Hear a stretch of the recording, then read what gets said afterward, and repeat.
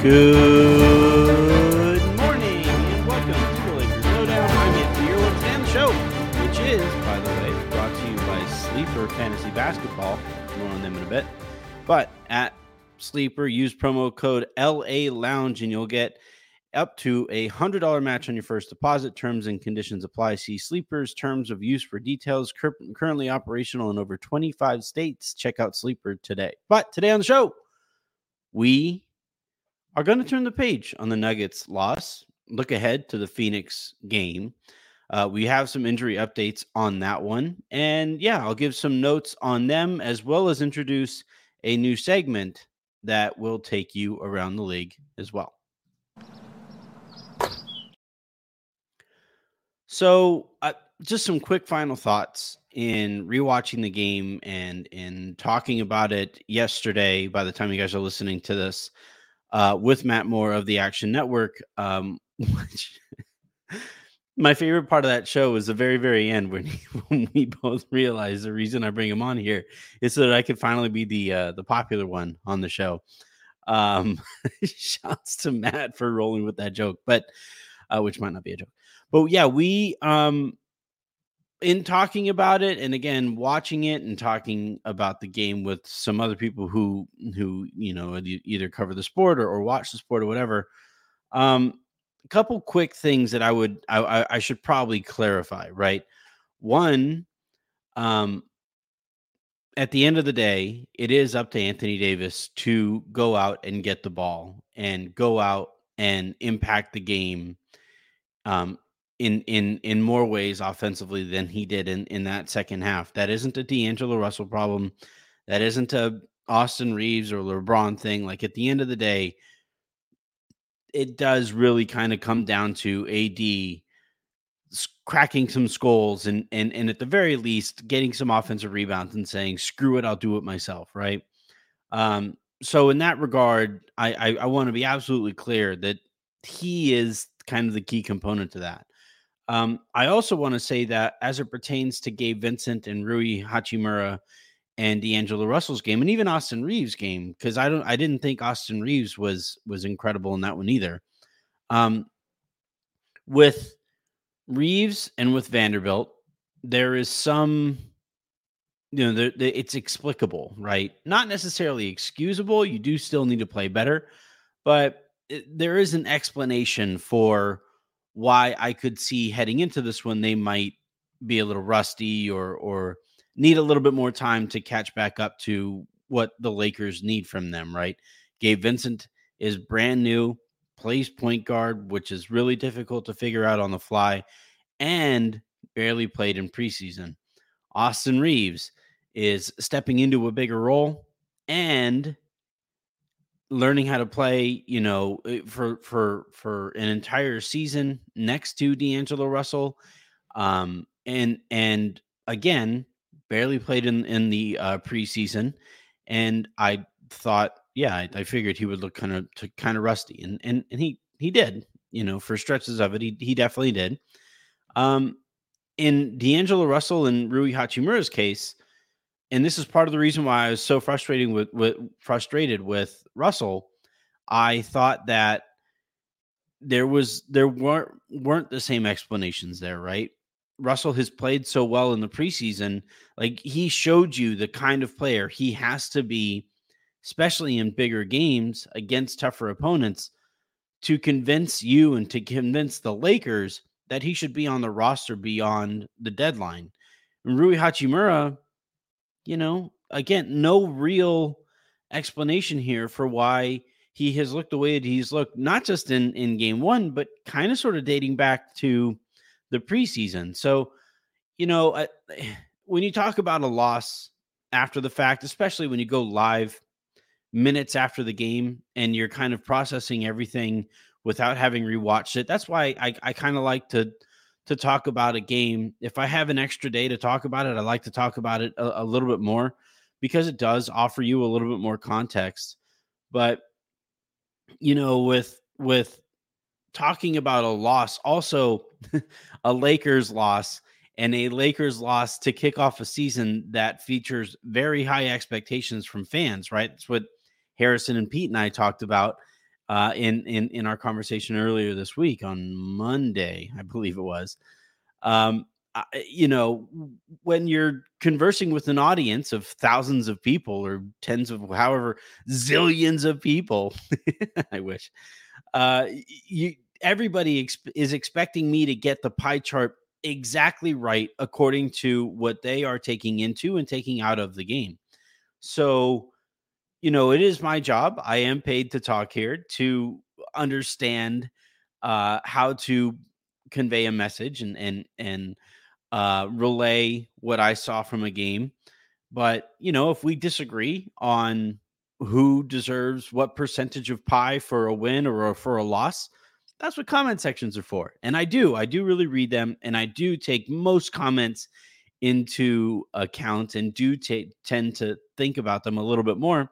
And so long as we don't immediately jump to, were you watching? Like, yeah, I was watching. I watched again. The idea, I'm not Charles Barkley, man. I do watch these games. I promise. I swear. But yeah, in rewatching some of this and having a little bit more time to sit on it a little, I do think that I might have come down maybe a little too hard on Russell. And even though I was a little lighter on like Gabe Vincent, especially, I tried to explain why that was the case, given how little we saw of him in the preseason. The same kind of goes for Austin Reeves, but I probably could have been a little harder on Rui Hachimura.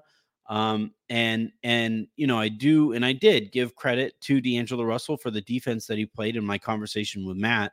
But at the end of the day, like the reason the Lakers lost that game is probably the way that Anthony Davis couldn't defend Jokic and the way that he just disappeared in the second half. You can't have both of those things from the guy who is probably your best player and expect to win against a returning NBA champion. Let's turn the page, though. That is one of 82. The Lakers play again tonight by the time you guys are listening to this, and it is a big one. It is it is a game that the Lakers kind of it's not like a must win, right? It's not, there's no legacy on the line or anything like that. But you don't want to start the season 0-2. You want to like maintain some positive vibes, but you're doing so against a very talented Phoenix team, albeit it looks like they are going to be somewhat thinner. As of right now, the injury report indicates that Devin Booker is doubtful with a toe thing, and Bradley Beal might be doubtful with a back thing. That can change, right? These injury reports on the night before don't always tend to be the most accurate as teams play some shenanigans against the team that they are getting ready to go against. But all that said, if both of those guys can't go, that's a lot of creativity that the Suns just don't really make up for. And Kevin Durant is such a special individual player that he could just go off for 50 and shit. But he is not the kind of player who will score for himself and create for others in this kind of spot at this stage of his career. That's a big ask. So you're looking at guys like, I guess, Eric Gordon or Josh Okogie isn't going to create for anybody. I would imagine they're going to run a lot of stuff through Nurkic, a lot more stuff through Nurkic at the high post. But if you're going to do that, and AD is either responding with ball pressure on Nurkic or operating as a weak side defender, clogging up passing lanes and challenging guys at the rim, then that's a pretty efficient way for the Lakers to defend them. So I do like this matchup if both those guys can't go. It is, the Lakers are playing at home.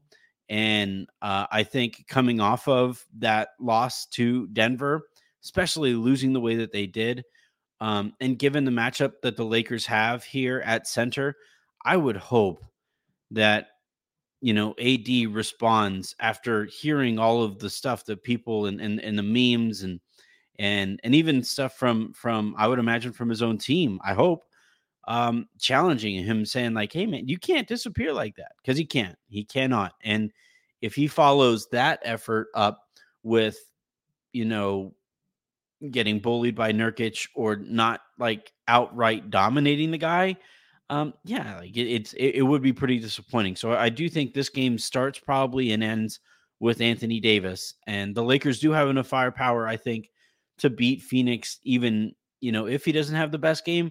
But just for him personally, given the season that we're all kind of expecting, and frankly, the Lakers need from him, he needs to be he needs to be Anthony effing Davis. He needs to be MVP candidate Anthony bleeping Davis. All right, like I said at the top, we here at the lounge are thrilled to announce a partnership with Sleeper, the daily fantasy app that I just am over the moon about. Sleeper is a fantasy sports and real money gaming app focused on bringing people together through sports and gaming. Sleeper has become the fastest organically growing fantasy platform in the world, with over 5 million active users in 2022, while earning some of the highest levels of engagement per user in the industry. At Sleeper, it's not just about sports, it's about building personal connections and lasting memories. Sleeper Picks is our real money product that connects friends over picks. Choose two of your 8 favorite players from pregame, live, or even across different sports. Pick more or less than the predicted stats. On Sleeper, you get up to 100 times payouts. Share with your friends and get rewarded together. Now, obviously, for me personally, I love fantasy. I love every aspect of this. I love to hate it as well sometimes, but Sleeper as an app is super easy to use. I have started using it. Dating as soon as they told us that we were going to be partners with Sleeper, I hopped on there. It's super easy to download, super easy to create an account, and you have fast and safe payouts as well. That have also been great. That's the whole point of this, as you know. And look, as part of our partnership with them, we will be doing segments for players that we are going to be picking. Aaron and I will probably go head to head on this kind of stuff. That he has thoughts on this as well. And that'll be a weekly segment for Sleeper as well. And yeah, I cannot possibly stress how proud we are that the lounge has grown to this point. Shouts to Blue Wire for their help in doing this. Let's keep this thing rolling. So again, head on over to Sleeper and use that promo code LA Lounge and get started on Sleeper today. Again, that promo code is LA Lounge. You'll get a $100 match on your first deposit. Terms and conditions apply. See Sleeper's terms of use for details. Currently operational in over 25 states. Check out Sleeper. All right. The other, quick thing I want to talk about this game with is I'm really curious what Darvin Ham does with the second unit, and whether he continues to hand the keys over to D'Angelo Russell for those minutes, or if that is an effort that the Lakers are kind of, or an approach that the Lakers are taking while Reeves gets his legs underneath him and they feel more confident in his conditioning and the amount of effort that he can put out there for those groups. I also, want to see again, and I know I'm going to keep on harping on this, and maybe Harrison and Pete should have targeted this as the thing that I get the most annoyed about, but I do really hope we see a little bit more creativity in Rui Hachimura's use, especially with those second units where, yeah, as a safety valve makes total sense, but that is making the game way too difficult on him, and frankly making him a lesser player. So whatever the Lakers have to do to get him involved like that, I do hope that we start to see more creativity on that side, as well as from Darvin, some rotations that at least toy with various lineups that some didn't work as well last game, and some of this is matchup dependent, and some of this is just going to get better with time. But from Darvin's perspective here, I am really curious if he continues to let D'Angelo Russell run things with that second unit, or especially if Gabe Vincent continues to struggle, because that's the other thing, is that like you Vincent was your biggest non re-signing, use your biggest acquisition of the off season basically. So at some point the Lakers need to start to see what they really have with him, even if it means some growing pains early on. All right, so what we're gonna do next is take a little trip around the league. The reason I'm doing this, and I say around the league, but I'll probably mostly be kind of spending a lot of our time here talking about the Western Conference. But the reason we are doing this is because this season is going to be insane. You may as well start record watch and playoff positioning watch yesterday.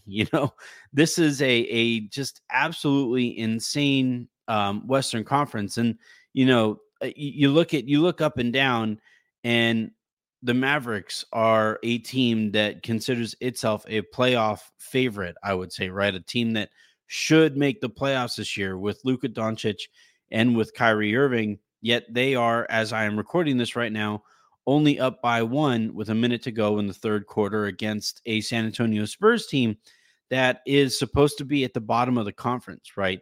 And so, yeah, those kinds of games where the Lakers get a little bit of help from a team that might be down there, those are fantastic, right? You look at the other side of that coin, and the Clippers are up 60-42 on a Blazers team that might win. They might win like 20 games this year. Portland. The conference is too tough, and that team is pretty bereft of NBA talent. And that's the point, right? That's why they tanked the way that they did, so they could get Scoot. But that does come with growing pains, and it doesn't look like the Lakers are going to get much help from the Portland Trail Blazers. They didn't get much help from them last night. Elsewhere in the conference, the Minnesota Timberwolves drop one to the Toronto Raptors.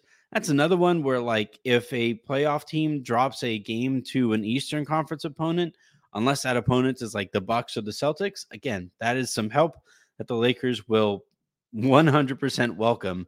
The Pelicans beat the Grizzlies, and the Kings wallop the Jazz.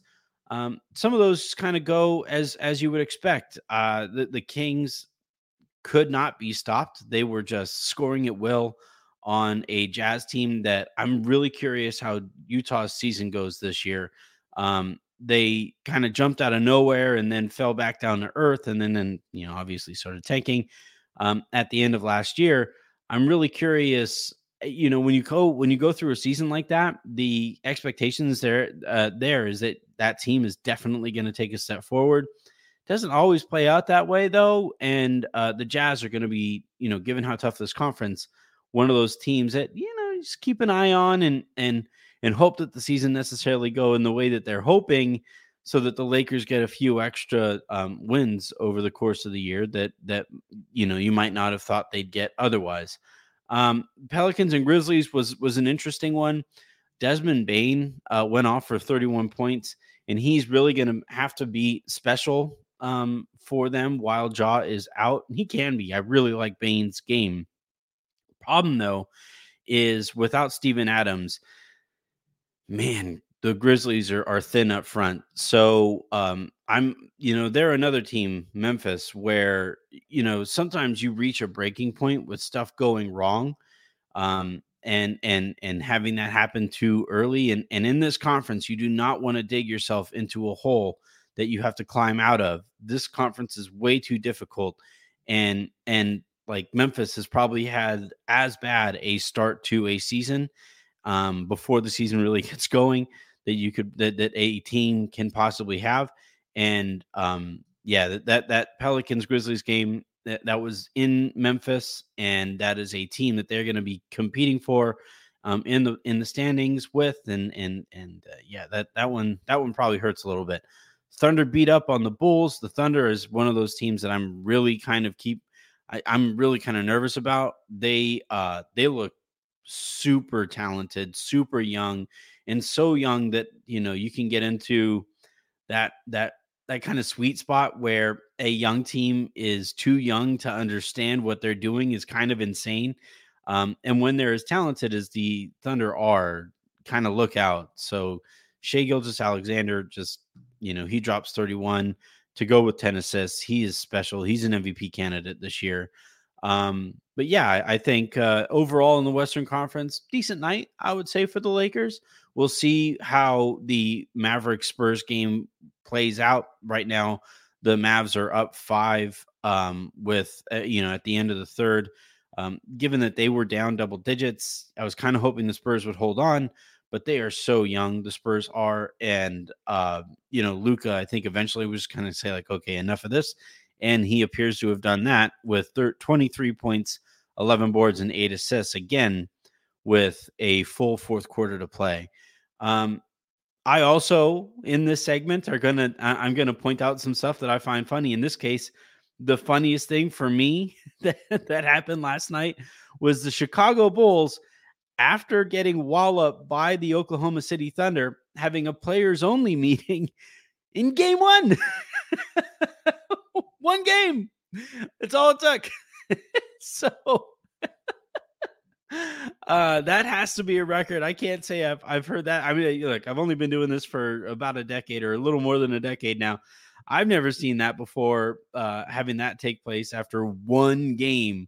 The vibes are not exactly immaculate in Chicago, and I don't anticipate that is going to change anytime soon. All right, that is going to do it here for this episode of the Lakers Lowdown. These are going to start to get a little bit shorter, especially on non-game nights, as we have people to talk to and a lot going on in the season.